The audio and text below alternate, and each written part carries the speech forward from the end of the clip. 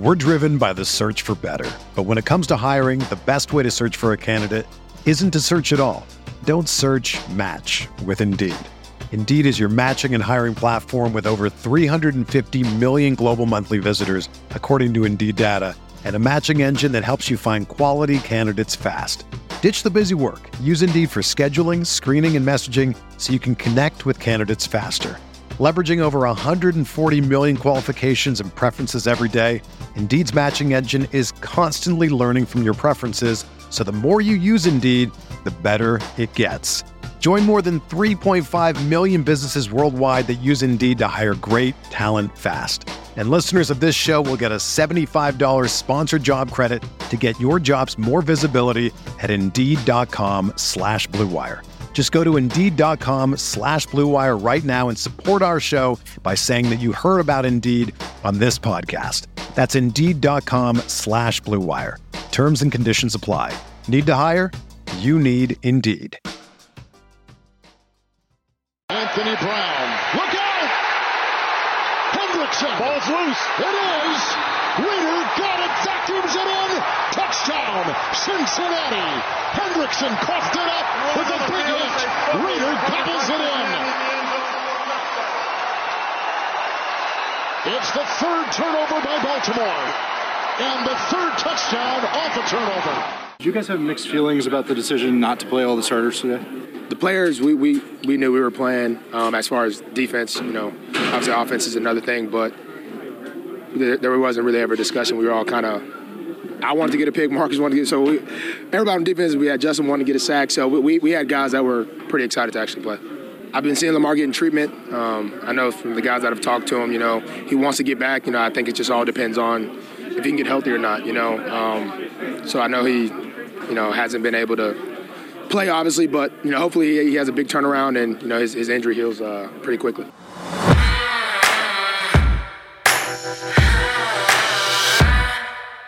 And with that, welcome into the Ravens post-game live stream here, simulcasting on the Ravens Vault podcast and the Bobby Trossett YouTube channel, along with my Facebook page as well. Sarah Ellison joining me as always, and we're here to break down what we just watched play out in Week 18 of the 2022-2023 NFL regular season.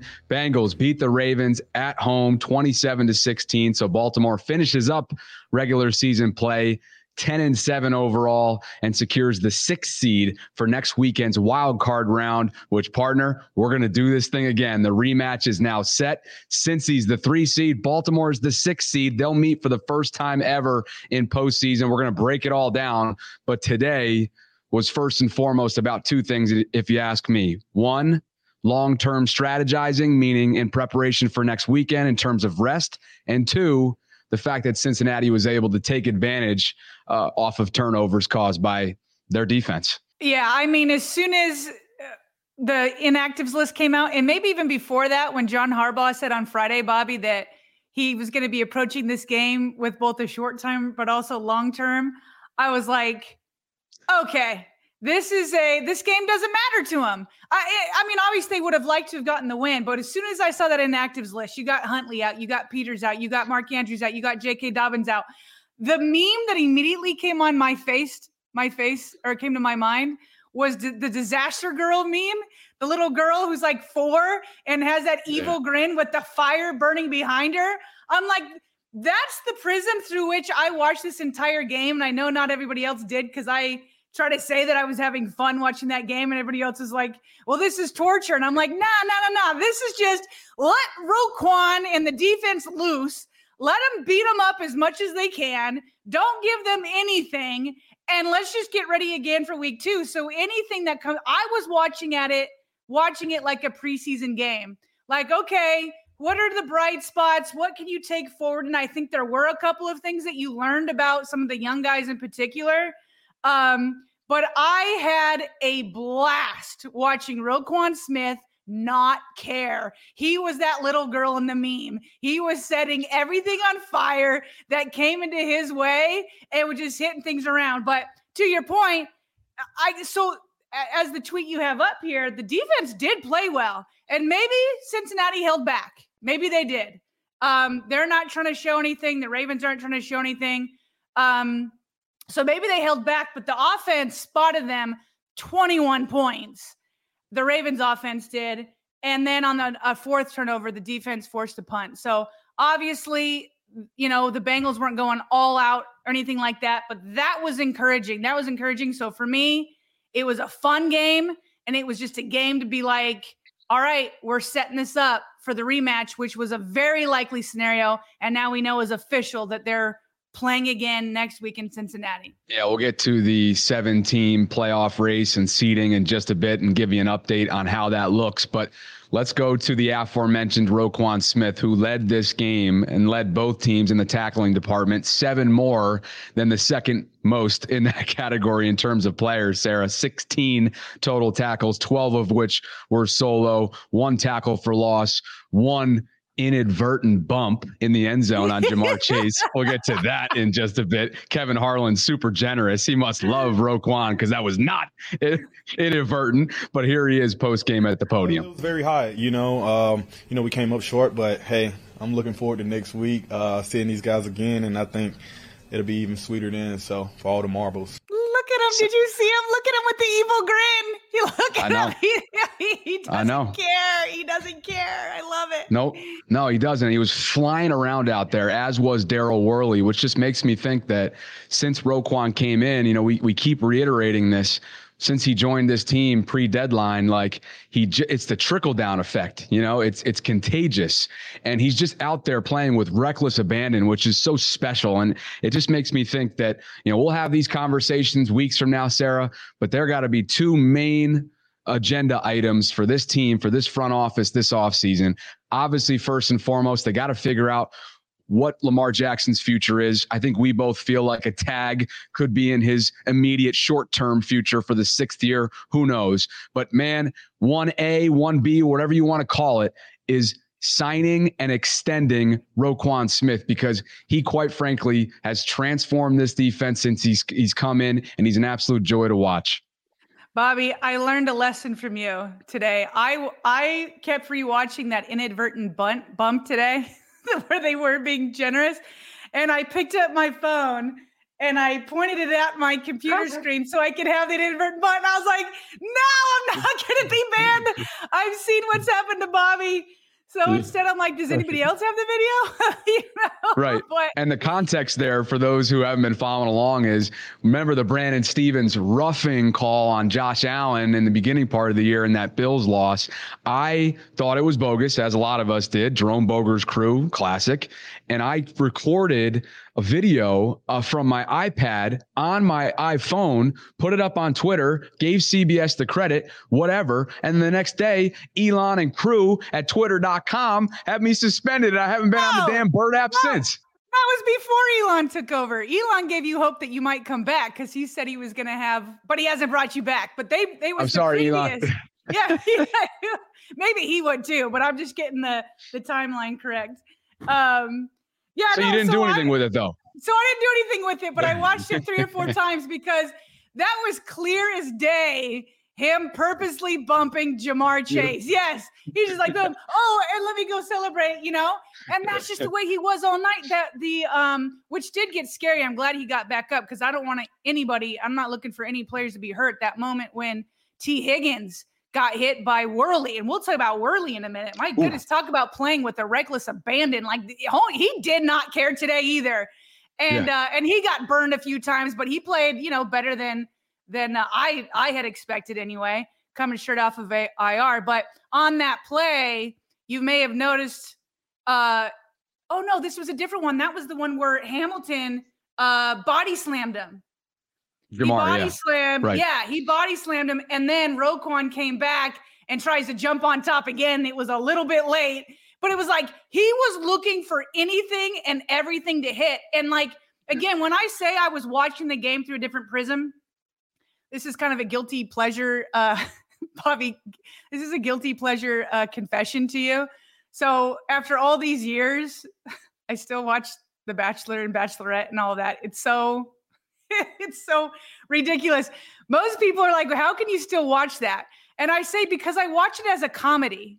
I'm watching it as a comedy. I'm not watching it as a drama because none of it's real. None of it's really real, right? It's all kind of. It's so fake. It's so artificial. It's so super. I'm not even going there. Keep going. Okay. So my point is people will be like, Sarah, how can you still watch that? And I'm like, because it gives me laughs, right? Like I watch it as a comedy, not like a drama, the way they're trying to do it. So today, I was watching the game through this Roquan Smith kind of prism where it was like, we do not care because this game, clearly the coaches are letting this game go. It didn't mean much to them to be between the 5th and 6th seed. And it didn't seem like there was a real chance to get the 5th seed, which we saw with, well, I guess we'll see with the Chargers or whatever, but the chances were that they were going to be locked in 6th anyway. So I support the decision to save guys, especially on offense, to keep them healthy for who knows what's going to happen. I mean, let's be honest. This rematch is going to come down to whether or not Lamar Jackson can come back this week. Period. All eyes are him. All eyes are on him. But if my point is if you can combine what Roquan led his defense in doing today, plus you get Marcus Peters back, do what you did today, but you have an offense that's not gifting them 4 turnovers, 21 points, and if Lamar comes back, then you have a chance, but it all hinges on Lamar. So anyway, I just had a blast today. I just had a blast watching. It was like, okay, if you can throw it up and you just have to laugh. James Prochet could have had the biggest play of his career and he steps out of bounds. And you know what I was thinking. What I was thinking. What were you thinking? I don't know if he deserves a spot on this roster. I mean, seriously. Oh yeah. I really, I just. Him and DeMarcus Robinson, I've been like, okay, I could see him back as like the number 4 receiver or whatever. This guy has how many targets? 9 targets? Let me get that. 9 targets catches. And 2 catches. Yeah. Now remember, led to the interception. Exactly. Now I think it was both on Anthony Brown and on DeMarcus Robinson. Slightly underthrown. Slightly behind him. Yeah. I think it was more than slightly, but it wasn't egregious. Think so? Yeah. I went back and watched it a few times. It was pretty much behind him.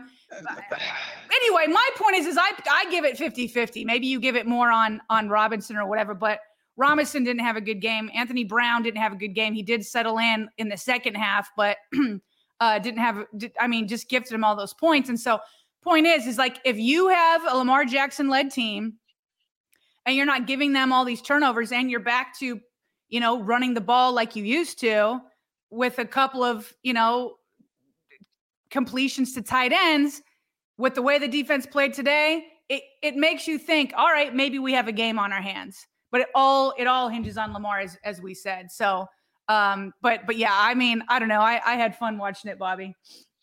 I thought Jonas Schaefer of the Baltimore Sun, for those watching on the live stream right now, this tweet said it best. He said the ball skills of Ravens wide receivers led to 2 turnovers today. We already mentioned one of them, and it might be a different story if they were even average, is what Jonas writes. And the other one, of course, was probably the most egregious of them all. Sammy Watkins, who, hey, he was doing his part to get yak yards, and he was doing exactly that, and it was awesome to see.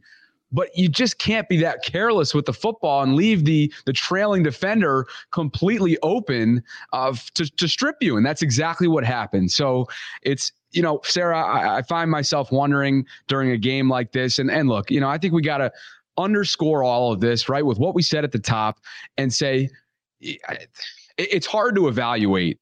It's hard to evaluate games like today because in a way, while they didn't play like it, the decisions that were made pregame ultimately indicated that they were waving a white flag and they were going to prepare strategy-wise for the wild card weekend and what is likely going to be at the time and now will be a rematch at the exact same stadium with the exact same opponent. So my big question, though, going into the offseason is what more does this front office need to see be put on tape week in and week out that's going to change its philosophical flaw when it comes to wide receiver spending? They don't have the entire first half, Sarah. There were 7 completions by Anthony Brown, 7 of them, and not one of them went to a wide receiver. And it's just it's the same old story. It's a reoccurring thing. We sound like broken records, but I got to wonder, the hypothetical question that I'm just throwing out there is what more does this front office need to see in order to change this team building flaw that we both agree is a flaw? Yeah, I don't know, Bobby. I can tell you this has been a philosophy since well before Lamar Jackson. Just because I worked there and I know that, like, it was certainly a philosophy. Now, there were moments where, like, there were some, Anquan Boldin is one that sticks out where they had the trade there, but they didn't have to give up a lot of money for him. Give up a 3rd and 4th. So if that type of thing was around again today, so I don't know what would have to do it, because when it comes time, I mean, we saw it today now that the season's over, the Chase Claypool trade basically comes out to be a number 1 pick for him. I mean, the market for wide receivers is through the roof. And I think that the Ravens just think that they're trying to exploit an out of control market by, as we constantly say, zig while everybody else is zagging. And it's like I said, I get it to a point, but you need, as Jonas says, can we even get an average, set of wide receivers? And that has not been the case, certainly since Lamar has been here, and maybe much longer. Goodness gracious. All right, let's keep working through here. Thanks for your Q&As. Let's get to as many as we possibly can over the next hour here on the live stream. If you haven't already done so, please consider liking the video if you're watching this on YouTube, so that other Ravens fans, other Baltimore sports fans can discover us if they haven't already done so. But let's get to one comment that I just saw come in, and I know you tweeted about this, and I was curious if you wanted to expand on it a little bit. Trace BN with a YouTube comment. He hates, or she hates, how disrespectful the Bengals were between the classless celebrations, hand gestures, chippy nonsense. I really hope we roll through them next week. Sarah, were you I'll just say this. I understand that people were bothered by them and some of this coin flip stuff and some of the chippiness, but I also understand that they had a bone to pick with the NFL today. And I don't think any of that was aimed at the Ravens. The Ravens were just their opponent today. So while I thought some of it was a little bit over the top celebration wise, this was in direct response to the NFL's handling of the schedule tweaks. What are your thoughts on it? Yeah, I mean, I don't know if disrespectful is the right word. I mean, he's going to get, was it Mixon who did it? He's probably going to get fined because he brought he's definitely getting fined. Yeah. And it actually should have been a flag because he had a prop. You're not supposed to have props, but maybe they didn't notice it because even on the replay on the TV, I had to look really close. I'm like, is there an actual coin in there? I can't see it. So he could have done the exact same thing and put up a protest to the NFL with not a real coin and everybody just act on it. You know what I mean? But now he's definitely going to get fined for using a prop. I guess here's the thing with it. Like, I need to go in and look. There's some people claiming on Twitter, like, I guess the Bengals are claiming like the rules is that you just go to win percentage. And I saw somebody else say, well, that's in the case of ties, not in the case of canceled games. But I think, but then I saw somewhere else, well, it was going to be the rule for COVID. So I admit I don't know the details of all the rules, but I will say this. Coming out of the Bengals locker room, both the Bengals and the Ravens were robbed, if you will, of certain opportunities. Mm-hmm. And the Ravens no longer got to play for the AFC North. And then the Bengals no longer had a chance at the number 1 seed. And then on top of it, so the Bengals did get even a little bit on top of it, the Bengals might have had to do a coin flip.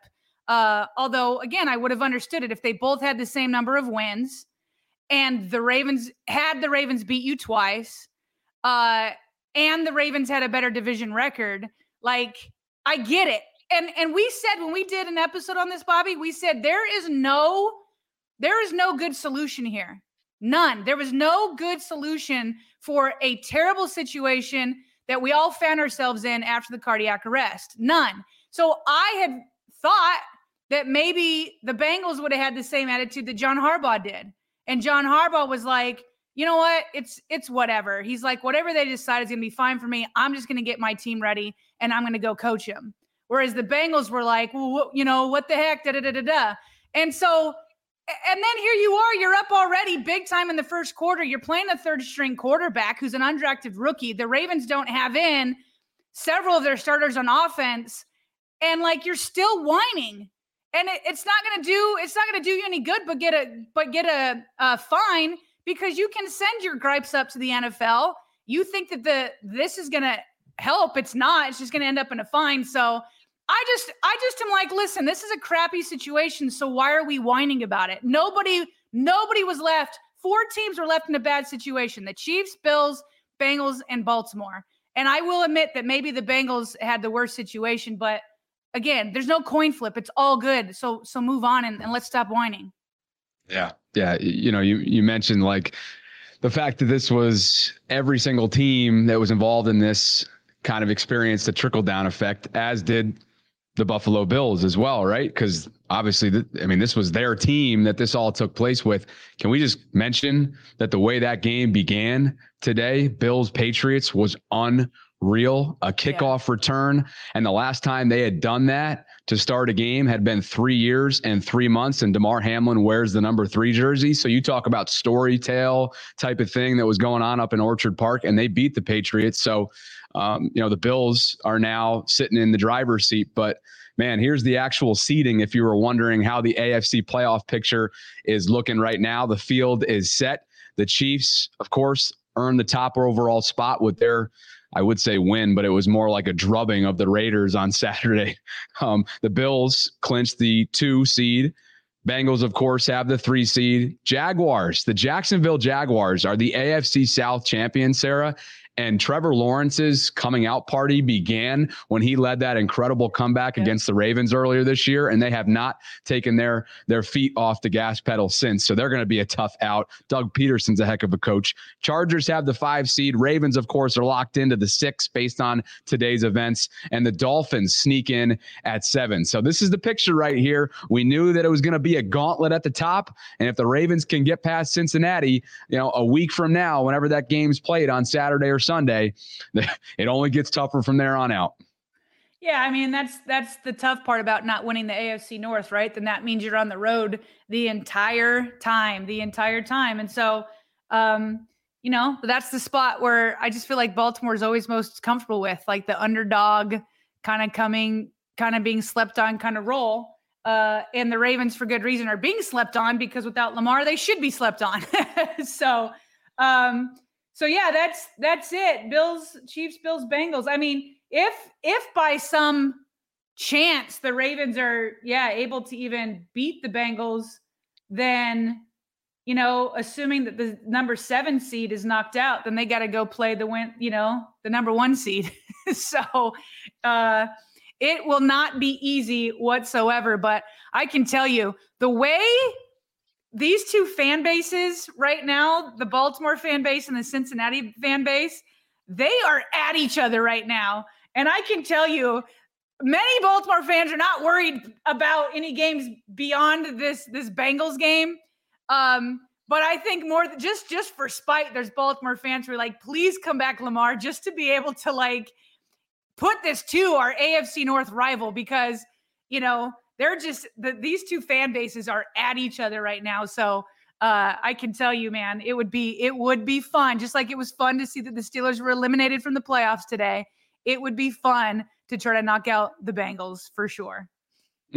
Yeah, no kidding about that. I wanted to pull up another tweet from Matt Wise because I thought he made a couple good points in his post-game reaction. Despite being out without cornerback 2, cornerback 3, Marcus Peters and Brandon Stevens, the Ravens defense played pretty dang well against one of the league's best air attacks. And as you mentioned early on in this stream, those 4 turnovers turned into 21 points, 3 touchdowns converted almost immediately after by Cincinnati. You eliminate those, as Matt says, and hopefully adding in Lamar Jackson, who within the last 24 hours of this taping, Adam Schefter, and again, we're taking these national reports with a grain of salt, but Adam Schefter sure looked like he got a source from the Ravens front office, maybe even Eric DeCosta himself.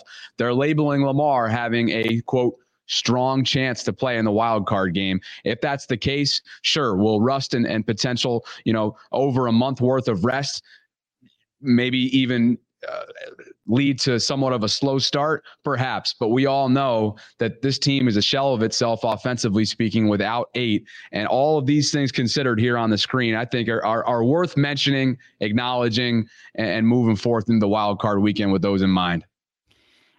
Just to be clear, when he's saying despite being without CB2 and 3, obviously Marcus Peters, is he talking about Kyle Fuller? Well, I think he's talking about CB2 being Marcus Peters, who was out. Yeah. And then CB3 was Brandon Stevens, who was out today. Oh, got you. I didn't know if he was going all the way back to the Kyler Fuller thing, because just checking that felt out. like a lifetime ago. Yeah. No, it's true, and that's why, again, I'm not sure. Roquan Smith was asked this. He was asked, "Do you feel like the Bengals were trying to hide things getting ready for next week? Because clearly the Ravens and John Harbaugh had the plan of having a 2-game kind of plan." And Roquan was like, honestly, he's like, I don't know what they're doing, but this offense felt like the exact same offense we've been watching on tape, for the last 4 weeks. So I guess what would be different, though, is what would make me nervous is in a tight game, like, can you stop this offense in a 2-minute attack?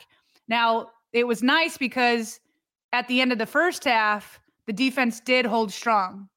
And when the Bengals were trying to come down and score. So listen, I mean, when things are on the line and you're more desperate, you take more chances, all of that. I'll tell you what does need to change on defense. As good as the defense played, they have got to wrap up. They get in the backfield so often. How many times do they have their hands on Joe Burrow? And then who was it that makes the play? Is David Ojabo. Oh, David Ojabo who's getting please tell me he earned some playoff snaps. I would like to see him active because he made it. He made it to Burrow, knocked out that ball. Now, it should have been negated, we'll say this quietly, by a face mask prior to that. The refs missed that. But still, love to see that from David Ojabo. And what a moment for him, because Bobby, he's been out with this Achilles his entire rookie year. It messes up his draft. So what a great feeling for him to come back in week 18 and get his first NFL sack. And by the way, it's a strip on Joe Burrow.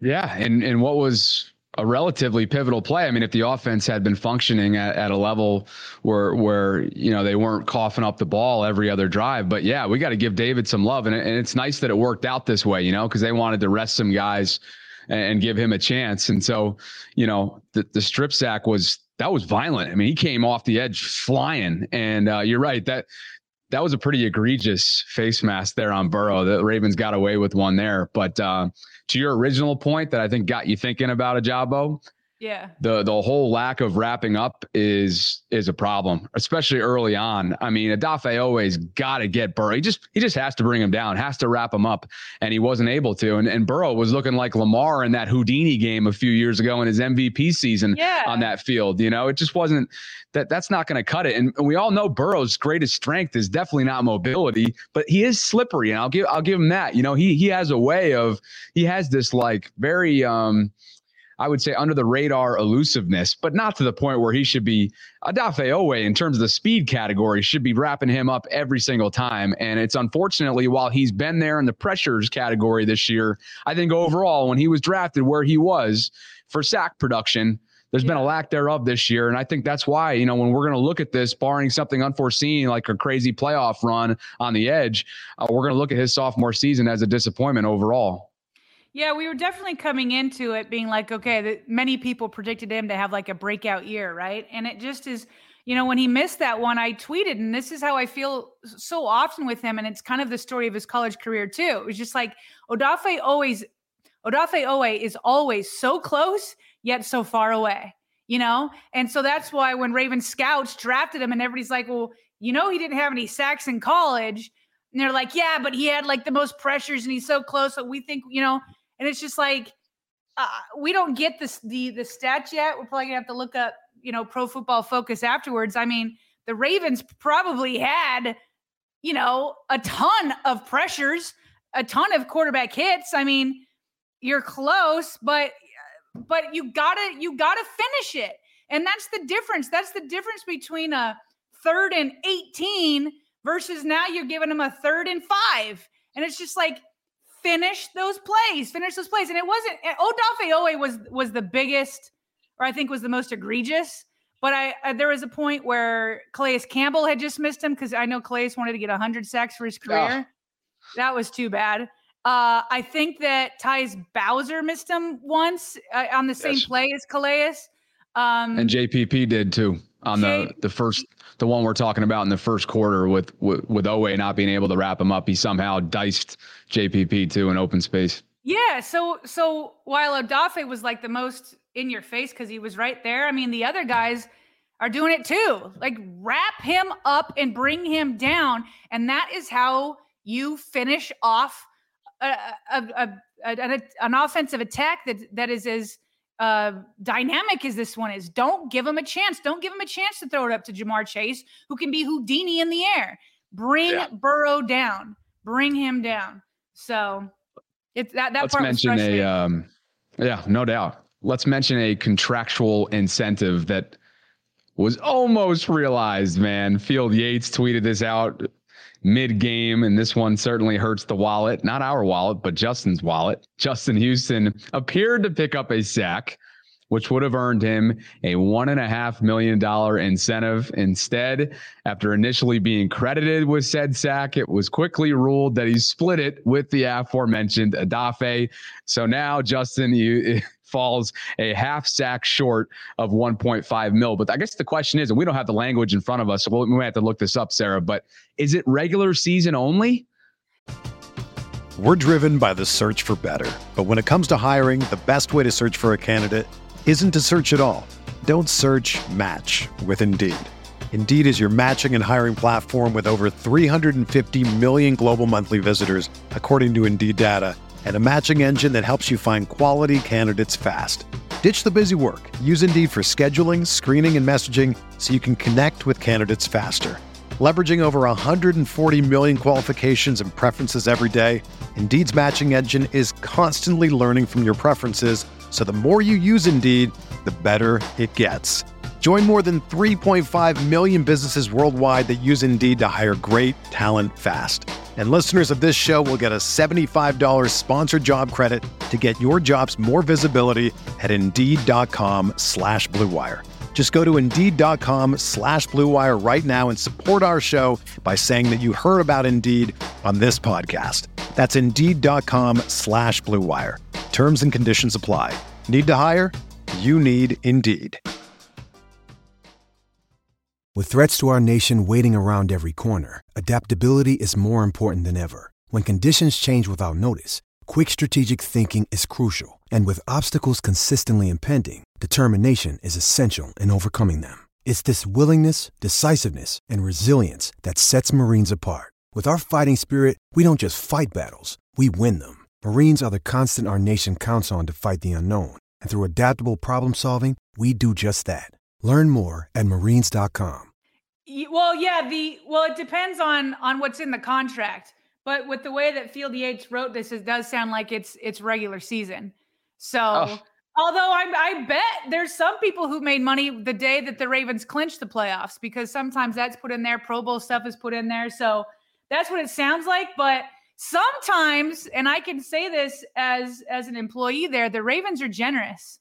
So sometimes, now I don't know if they're 1.5 million to Houston generous, but sometimes Steve Bisciotti's that way. It's like, give it to him, give it to him type thing. But the thing is with these type of incentives, they go on your cap hit the next year.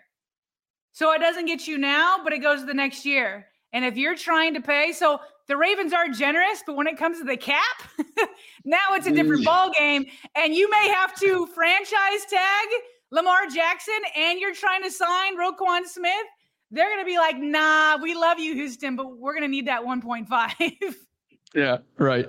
Brandon's checking in on Facebook Live here, and he says Odafe owes Justin $1.5 million. They're both going for the quarterback. I think Mike McDonald's going to be happy that both of them got there, but unfortunately for Justin and his cash department here, he falls just short. So that'll be something to monitor. And then, of course, Calais falls just short of his 100th career sack in his storied career, year 15 on the other side of 35.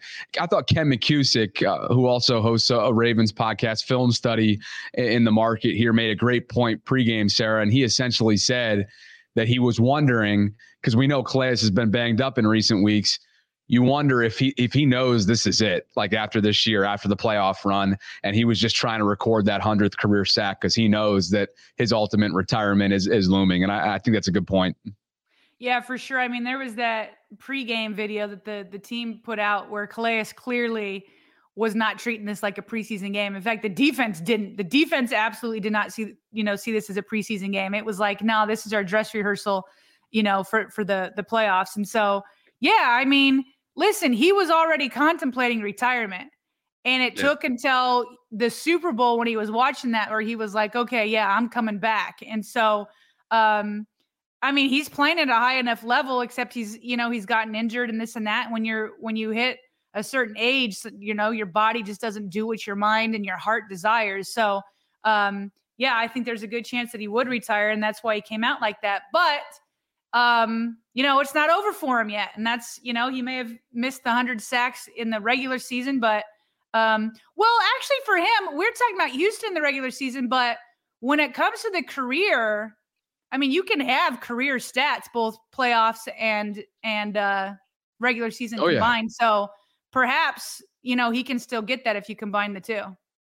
Yeah, that's what I was hoping. I don't know why you would separate the two. I mean, you always hear about what players do specifically stats-wise in the postseason, but for something like this, I would have to think it'd just be added on to his 15-year total. But here comes Brent checking in on Facebook about something we haven't touched on, and I know this is in our notes. This game certainly had its fair share of physicality and injuries, and none bigger for the Ravens in the short term here than Gus Edwards' it looked like apparent head injury. He did leave the game. He was evaluated for a head injury and ultimately left the game in the first half, headed to the locker room. Not long after that was declared out for the rest of the game. And Sarah, this is the hard truth about it. Like, because we are where we are with a 53-man roster instead of a 90-man roster in the preseason, you can't rest everyone. And they probably wanted to give Gus a few carries in the beginning, which he got. But unfortunately, it came with this. Well, they forgot about him last week. You were happy to see him out there initially. I was initially. I mean, he started the game with like a 10 or 11-yard run. And it's like, all right, you guys rediscovered that you have a bus on your team. But yeah, it was too bad to see him go down for sure. But who knows when he did go down? I don't know. I swear on my life, Bobby, if we get Lamar back and then you don't get Gus back, I'm going to be so mad because it has been 2 years since we've seen Lamar, Gus, and JK together. And like, is that too much to ask? Is that too much to ask? All I want to see is the three of them on the field again, Bobby, together so that we can see what this run game can be, especially now that Ronnie Stanley's out there. So I'm hoping that they didn't allow him to come back because they were playing it safe. That is my hope because they are going to need him next week. So I think that reinforces the idea that John Harbaugh made the right call to save some of his other guys. Listen, they only dress 45 players. 45. You play 22 are starters, right? And so there's only so many for sure. And so, it's just one of those that you really hope that, they're playing it safe by not letting him come back and that he'll be fine for next week because they will need him with or without Lamar. Zero question about that. Let's get to some YouTube super chat feature donations that have been coming in from our loyal and generous subscribers. We appreciate you guys. Nick Clemens checking in with this. If Lamar comes back, they win the game next week.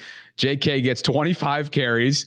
This defense, I'll take it. It's either that or only 4 quarters left of Greg Roman football. Either way, it's a win. LOL. And we are LOLing right now because I know we do believe that the offensive coordinator tandem, head coach tandem with John and Greg has run its course, much like last year's did, which we didn't expect coming with Wink and John, but that ultimate parting of ways, I should say, happened. And I think we both feel that the same way, regardless of if they go on a Super Bowl run, Sarah, it's going to be hard to dump your offensive coordinator. But as of right now, it sure looks like they're going to move on based on the tone and body language from Harbs and his recent media availability. But 25 carries for JK. Can you sign up for that? Well, not if Gus is healthy. I want to see a more 1-2 punch, but hold on, Bobby. I do feel like, now listen, both you and I are definitely ready for a change on offense. I mean, if you're going to franchise tag Lamar and he doesn't, hold out or he doesn't demand a change. Okay, let's say he plays under the tag. I 1000% want to see what another coordinator can do with him. But you speak as if it's a foregone conclusion, and I don't think we should set up false hopes here. I can still remember Marty Mornhinweg, okay? From the day he started, I was like, maybe it was just because he wasn't the most articulate guy at the press conferences, but I was never a major fan of Marty, okay? And so I thought for sure the Ravens were going to let him go after a terrible season. And I remember like it was yesterday, I went to lunch with Kevin Byrne, who is the former former PR GOAT. He was the head of PR at the Ravens. Everybody came over from Cleveland, right? I mean, he was literally with them. He came over with Ozzie. He was really good friends with Brian Billick. They still get together to this day. He and their wives get together. Anyway, Kevin's in the know, okay? And so before they announced it, I remember going to lunch with him, and I'm like, so did they make a decision about Marty? And he's like, yeah, they did. And then he goes, I can't remember the way he said it. He goes, they're gonna keep him, but I heard they're gonna fire him. and I'm like, yeah, that makes sense. I mean, I feel bad for him, and I would never call for anybody's job, but it was just time. And he goes, no, Sarah, you didn't hear me right. They're gonna keep him. And I was like, really? Yeah. Really? Yeah. And then they ended up obviously moving on later on. But anyway, I'm just saying it's something that the fans are for sure ready for. We're ready for, but I wouldn't say, oh yeah, it looks like it's going to happen. Cause I mean, there's obviously Harbaugh has not been happy with some of the offense, and there's definitely a chance, but I'm not setting up any false hope here just in case.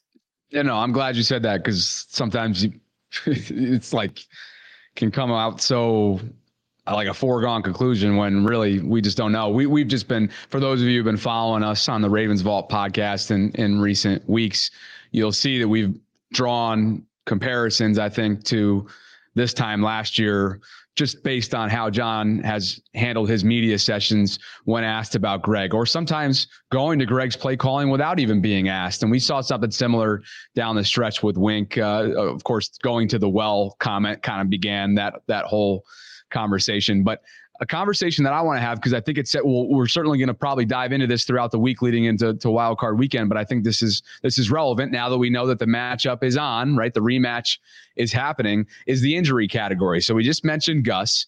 How about the hit that T. Higgins sustained from Daryl Worley coming across the middle there in the third quarter? I mean, he got him good right in the middle section, and Daryl, I mean, this guy came off of IR, Sarah, guns blazing, as if he had something to prove. And again, that's that contagious type of mentality that I think Roquan has brought to the defense. So there was that. I want to see how because T was pretty much taken out of this game, which you got to give the Ravens secondary credit, Marlon Humphrey some credit in that. But this is a big one in terms of Joe Burrow protection next week and beyond. Right guard Alex Kappa, who they picked up this past offseason from the Bucks, I should say, limped off in the third quarter. He was caught basically in the shuffle. Brent Urban fell right on him, and he was carted to the locker room with a left ankle. They're just a couple weeks removed, Sarah, from losing their right tackle, Lyle Collins. So all of a sudden up front, could that be an opportunity for the Ravens to exploit, an area for them to exploit next weekend? Well, I don't know if you caught it, because if you're like me, between the plays, you're sometimes typing, up notes and stuff like that, or on Twitter or whatever. But I did watch as Alex Kappa was being carted off. He looked like he caught the eye of one of his family members or a friend or whatever, and he blew a kiss. And I'm no professional lip reader, but I thought he said, "I'm going to be okay." Now, what that means, you mean like it's not like a season ender or a career ender. I don't know whether it means he'll be back for next week. I don't know, but it was serious enough to be carted off. But hey, Patrick Queen was carted off that 1 week, and yeah. We all know how that was pretty funny. And they gave him an Oscar that week. That was actually pretty funny. Yeah. Well, it's funny now that you know, but in the moment I was like, he was screaming in pain, and you're just like, oh my gosh, I hope he's okay. He looks to be in so much pain. And then later it was fine. So yes, we will see. But it seemed like Alex Kappa himself thought he would be fine. So, but to your point, I feel like the Bengals got hit so much today, and that's what I liked about this game. That's why I had so much fun watching it today, even though the offense was a mess. Because you're like, I can put that aside as long as, all the offensive starters come back. But just the fact, they're going to remember these hits. They're going to remember Daryl Worley's hit. They're going to remember Kyle Hamilton, body slamming. They're going to remember Roquan Smith, like just hitting everything in sight. And any little bit of that should help. Bobby, I just saw this. See, this is why Joe Burrow is a guy that if he's on your team, you love him. But as an opponent, it just makes you want to get him more. So he was asked, I've only seen a tweet on this. I didn't see it live. Joe Burrow was asked after the game about the idea of this being his Super Bowl window. And he says, the window is my whole career. The window is always open. Yeah. Sarah, he's a dog. This guy is a dog. He's a dog and he wants all the smoke. He wants all of it. He's beyond confident. He's definitely cocky. And so, like I said, if that's your quarterback, you're like, boom, I love it. Bring that swagger in. And then if you're the opponent, all you want to do is just like make him regret talking. Oh, yeah. I mean, this guy's got the poise and just the skill, obviously, and the big game kind of mentality that it takes to win this league. And the Ravens are going to have to deal with him for a long time, so long as he stays in division. Just wrapping up the injury section of this, we do want to mention that Roquan actually came off the field for less than a series, Sarah, with no apparent limp, no upper body pain whatsoever. But it looks like he may have gotten the wind knocked out of him. CBS cameras caught him taking like a vision strength test with Ravens training staff. Sure looked like concussion protocol in a sense. Was cleared immediately, returned to the next series. And like we said many times already throughout the stream, the dude's just on another level, and you never would have known, Yeah. No, I'm glad to see that he came back out. And I think it says something that he even wanted to come back out. You'd think that if you had a scare like that and you realize where the game is at that point in time where it's, pretty much decided, but he did. He wanted to come back out, and luckily, like you said, it looked like it was just knocking the wind out of him. But he's somebody that you absolutely need to be at 100% next week. Sarah, we got over 450 people joining us right now live, peak concurrent viewership between the Bobby Trossett Facebook and YouTube pages, along with the Ravens Vault podcast on YouTube. If you haven't already done so, please consider subscribing, liking the video so that more Ravens fans, more Baltimore sports fans can discover what we're doing on a daily basis. Thanks so much for the support. And let's go to the locker room. Inside the locker room, courtesy of Ravens Productions, Calais Campbell caught up with media. It's a division, opponent that we know very well. They know us very well. There's a lot of, just a lot of passion behind, the ball game. This is what it's all about. It's win, go home. And, to me, no matter what we play at, we play anywhere, but knowing we're coming back here again, definitely played a role in just just kind of the mentality, establishing, who we are, who we're going to be.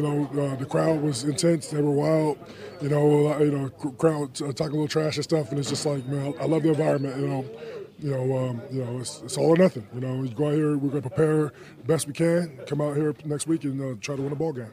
He hit on a couple of things there, Sarah, including just how it was rough and rugged out there at times, really throughout the entire game, but none bigger than when Jackson Carman walked Tyus Bowser, and walked is a generous word, right into the Ravens sideline and just got submerged by Ravens jerseys, Ravens personnel. That was really something. I didn't see any punches that were thrown at that time, but it just sets up more drama for the wild card rematch in Cincy. And there's a lot of bad blood between these two teams, baby. And I love it. Well, it's interesting because the refs went over and seemed to talk about it. They, broke it up and this and that. And then when they came back out to talk about, what their decisions were, they didn't even acknowledge what had just happened. And they were just talking about whether or not it was an intentional grounding. And I'm like, oh, okay. So I don't know, maybe he just didn't hear the whistle.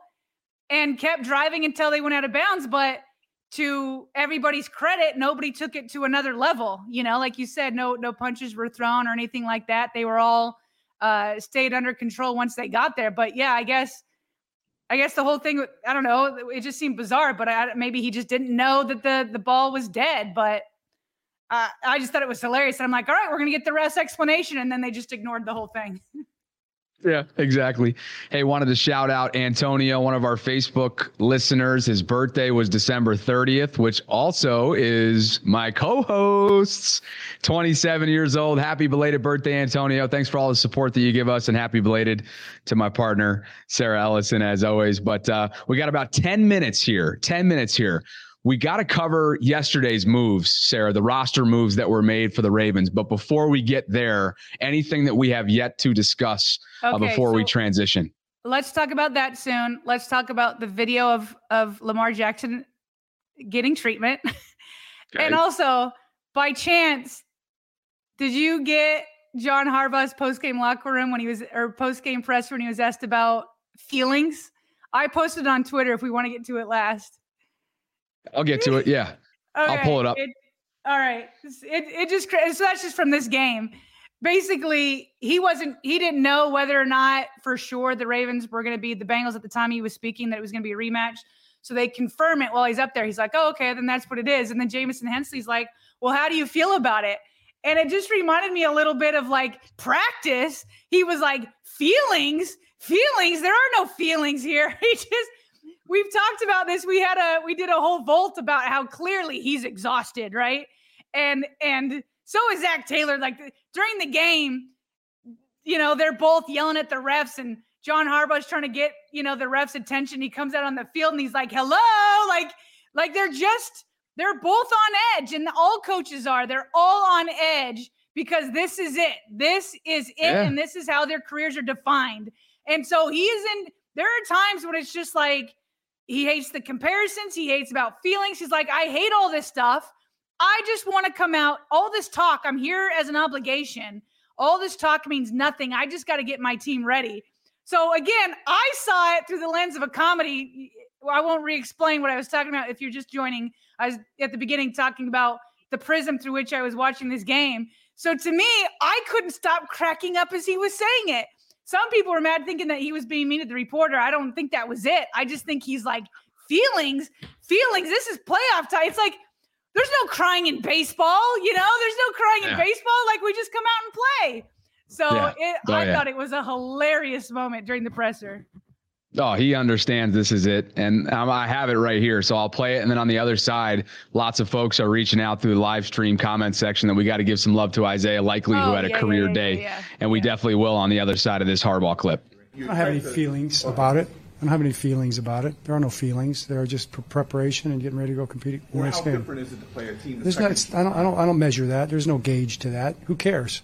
The difference isn't big. I appreciate the question. I appreciate the question, though, Jamison. Because he catches himself and he realizes he's being prickly. So he's like, oh, but I appreciate it. Feelings.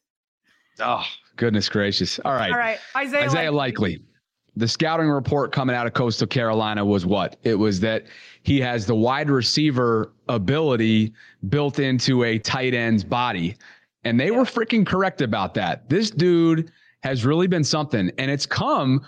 Really, his big breakout performances have come when they've needed him the most, when Mark Andrews isn't involved. So that was the case today. Obviously, Mark was one of the inactives for obvious reasons. And Isaiah goes 8 receptions for 103 yards, 13 total targets, and that long of 28 for an average of 12.9 per catch. He creates great separation, Sarah. We know that his stickiness, his hands have been up and down. There's been some question marks about them this year. But more often than not, he's putting together a pretty reliable, solid, and productive rookie season. Yeah, there were several nice plays. There was the one where Anthony Brown floated the deep pass down to the sideline. He went up and got that. 103 yards. That's obviously a career high for him. It felt like him in the preseason again, right? Except this time it was against a fully healthy defense, a playoff defense, and he's doing that. And it just kind of makes you wonder, why can't, with how little the Ravens have going for themselves at the wide receiver position. Eric DeCosta clearly went into this as like, we're going to go back to being tight end centric, and they're trying to recreate that 2019 magic. I don't understand why both Mark Andrews and Isaiah Likely can't both be getting more balls. I mean, Isaiah Likely is way more reliable than Demarcus Robinson certainly was tonight. Watkins had a few good things, but then obviously came up with that fumble because he didn't protect the ball there at the end. James Prochet isn't even aware of where he is on the field, right? And so, like, why can't Greg Roman get both these tight ends or all four of these tight ends or whatever, more involved? And so, and try to recreate that 2019 tight end magic, and that just doesn't happen. And so if what it takes is to treat, the game plan as if it's a preseason game, then let's do that again, because the Ravens were scoring in the red zone. Isaiah Likely was coming alive. Charlie Kolar looked like Mark Andrews out there. I mean, there's just this big dude lumbering through with people on his back. I mean, he just looked great. So Isaiah Likely, man, I just hope that Greg Roman will continue to use him well, because he's a weapon. He's a weapon, and they need that in the receiving game. Which brings me to what the Truth Bearer comments in the YouTube live stream chat, and that's showing a little bit of love to the rookie Charlie Kolar out of Iowa State, who the week prior made his NFL debut, and today he brought in his first 4 NFL catches, 4 for 49. He was targeted 6 times. He's a big body. I think he's up in that 6'5" range, and obviously his rookie season was sort of a loss in a way because of the aftermath of the sports hernia surgery that he suffered right around training camp. Unfortunate timing for him, but not sure where he would have factored in here anyway because of how many tight ends they had. Keyword is had, and this is where we'll finish up tonight's stream. The Ravens made a pair of moves roster-wise on Saturday, Sarah, by waiving veteran tight end Nick Boyle, and also who really was just a filler for a little over a month of this season when Tylan Wallace went down. They also waived DeSean Jackson. So, look, I think we both can agree here that unfortunately for Nick, we'll get to DeSean in a second, ever since that rainy night in Foxborough in the 2020 season and that primetime game against the Patriots, when he went down with what would become such a complicated knee injury and a complicated return, he's just never been the same. And between that and some of the draft picks that they made in the middle rounds last year, the writing was on the wall that inevitably he was going to be a cap casualty this offseason. We just didn't expect it to happen now. Well, and it'll be interesting because, and Jeff Zrebiec had tweeted this also, the Ravens needed to get other bodies on this roster so that they could rest people. So it wouldn't surprise me for sure if they re-signed DeSean Jackson this week and maybe Nick Boyle, you know what I mean? Just because they don't want it to, end like that, like let him, come and maybe be a part of the roster, even though he may not be playing. I don't know that they're losing any more money or anything like that. So I don't know for sure that this is the end for him because they had to do so much maneuvering for this game. Good point. Last thing, I don't know if we mentioned this. I guess 2 things real quick. I don't know if we mentioned this. I did not hear John Harbaugh be asked about Gus Edwards' injury, so don't have an update on that. I don't think he told it, and I don't think he was asked. Then real quick, as we're talking about this, because this is what it all comes down to, and we know this, it's Lamar Jackson. On Friday, Saturday. Saturday was Lamar Jackson's birthday. Happy birthday, Lamar Jackson. It was his birthday on Saturday, and Isaiah Likely was in the trainer's room and was video recording that he was coming in to give birthday punches, right, to Lamar Jackson. And it happened to be while he was on the bench in the training room and the trainer was working on his knee. I don't know if Lamar Jackson is going to play this week. I have zero clue how serious this is. And to be honest, I don't know if the Ravens really knew. It's pretty clear that everybody thought he'd be back sooner, but it's pretty clear that it was not this grade 1 PCL sprain. There's reports that it's swollen, and that just means that it's still trying to come down. But the fact that he was in there still getting treatment on his birthday, right? The fact that the Ravens rested who they rested today, the Ravens are like putting it all on the line for next week. So it's clear to me that the Ravens and Lamar have hope that it's possible he'll play. So now that's not saying that they've obviously have had hope this whole time. So we don't know, but it's clear that they are still trying to make that happen based off of, him getting treatment but based off of what they did today in saving players. So this is going to be very interesting, Bobby. Wednesday afternoon, 1 p.m. at practice. Will Lamar Jackson be out there? And if he is, what will he look like? What percentage would it be? So we'll see. As we've said, I don't think that him not coming back I don't think it had to do with his contract. We've talked about at length there's just no evidence for that. I think it's just been an injury thing. And I think, people trying to, the report saying that he was lazy and he's a slacker and he doesn't go to treatment. I loved that video was up there to show that he's still going hard. He's trying to get healthy. So we will see, because that is the game changer of it all. Will he be there 1 p.m. on Wednesday? And I hope no matter what, he's feeling better and is getting healthy. Partner, you have an obligation to tend to. David Ojabo, I have a clip of him that I want to share. So why don't I take this the distance? You go to your 6 o'clock obligation, and we'll catch up for our Tuesday morning vault. Plenty coming up this week. All right. Well, I need to figure out how to come out of this as I do that. I got you. You just give give your finishing thought, and I'll bounce you. All right. Perfect. You'll cut me off. All right. Well, Have a good Sunday evening. Great job, defense. Get well soon, Lamar. See you later, Bobby. Thanks for shutting this down for us. All right, partner. Talk to you later. And like I mentioned, though, David Ojabo, who made not his debut, he made his debut a few weeks back. Today, he really made an impact for the first time in his young career, coming off of his Achilles injury, obviously, in March of 2022, that unfortunately got him off to a tough start in his rookie year. How about the bursts? How about the ferociousness that he came off the edge with on Burrow there in the second half, leading to a strip sack, which could have been pivotal if the offense actually had Lamar Jackson. David Ojabo met with the media not long ago, and here's what he had to say. Man, ever since I snapped my Achilles, that's just trying to get back. Just trying to get back to doing what I do, man. Just getting that ball out, getting to them quarterbacks. What's the feeling knowing you got to see these guys again next week? Just got to run it back. We got to be better, do better, and end of the day, come out with a win. Do you feel like you proved that you belong on a playoff stage with the kind of performance that you had today?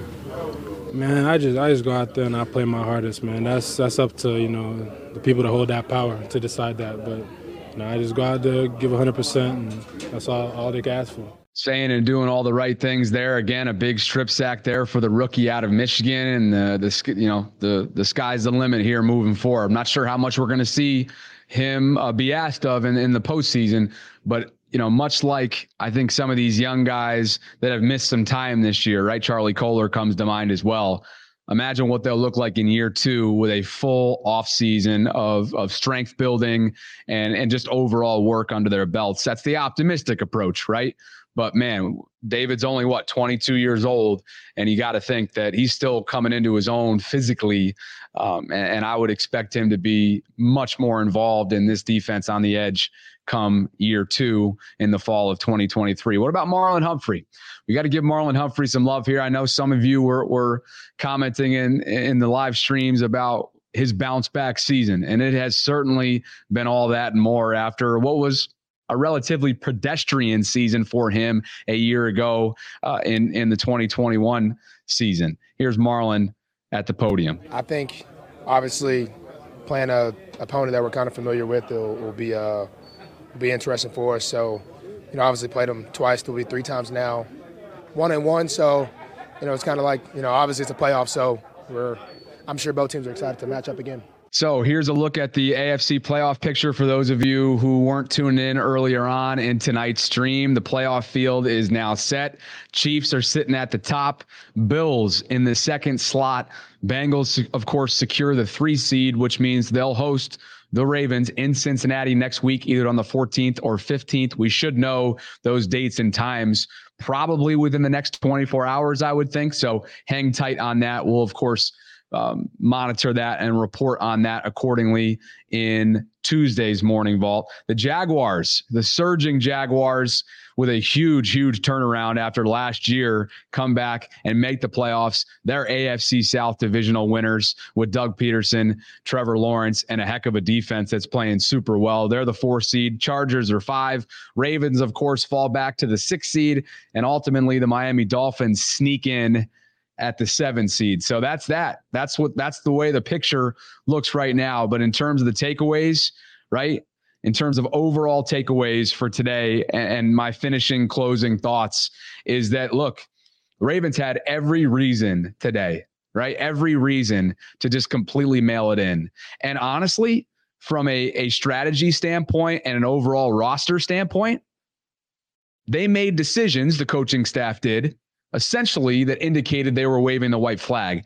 But the ultimate product on the field indicated that wasn't the case whatsoever. Now, obviously, 4 turnovers is not going to win you many football games, especially when your opponent capitalizes on said turnovers, cashing in with 21 points as a result. But to me, given how depleted they were, given how many of their starters they rested, right, with a 3rd string undrafted rookie making his NFL debut in a hostile environment, it speaks to their depth. It speaks to their character, their pride. And again, you know me, you guys know me, you know Sarah too. We're not Ravens apologists. We tell it like it is. Roquan Smith set the tone today, and I thought it was a trickle-down effect. You may not have seen that from the Ravens wide receivers and whatever. That's a different conversation. Bottom line is, if Lamar Jackson can come back, if he can get a full week of practice in, right? If they can get Gus Edwards out of concussion protocol, I'm not sure if he's in concussion protocol, right? We got to learn more about where he's at. Hopefully they're just being careful with him, and they can go on a run, and they can run the football, and they can get, heavy tight end production from Isaiah Likely and Mark Andrews. Then who's to say they can't get hot beginning next weekend in Cincinnati against an opponent that they roughed up today? I saw a comment earlier on from one of you that had something along the lines of, I like the way that this is set up, the way that this is setting up. And I kind of do too, if and only if Lamar Jackson returns. And based on the reports, the most recent reports from Adam Schefter within the last 24 hours of this taping, so on Saturday, it sure looks like there's a, quote, strong chance that number 8's going to give it a go, and he's missed 5 consecutive games. So, as always, man, I just got to say, we appreciate you guys so much for the support that you've given Sarah and I throughout this process of building up the Ravens Vault podcast. We officially have a full regular season worth of games under our belts, and we've just been so energized by the energy and enthusiasm that you guys have instilled in us. And, we, by the way, our plans are come off season to continue doing a daily show. So if you haven't already done so, check us out either on YouTube by searching the Ravens Vault podcast, or also you can check out the audio only versions as well, wherever you get your shows, whether that's Spotify, Google Play, Apple Podcasts, Stitcher, you name it. We're available in all those different sections. Lots to get to this offseason, including what Lamar's future is going to be. But first and foremost, the Ravens have turned their attention to a rematch game in Cincinnati next weekend. We'll have all that and more coming up this week. Plenty of coverage. If you haven't already done so, please like the video if you're watching it on YouTube, and subscribe to both channels to catch us up to date. We'll get you up to date as always. Hit the little ring button, little notification bell button, so that we can send out our videos to you notification wise. And we appreciate you guys so much. For my partner and co-host, Sarah Ellison, I'm Bobby Trossett signing off from this Week 18 episode. The Ravens lose to the Bengals 27-16, finish up their 2022-2023 regular season slate at 10-7. But as John Harbaugh said, it's a clean slate now, and everybody's 0-0. Everything's in front of them. So we'll talk to you guys soon. Thanks so much for the support. Talk to you.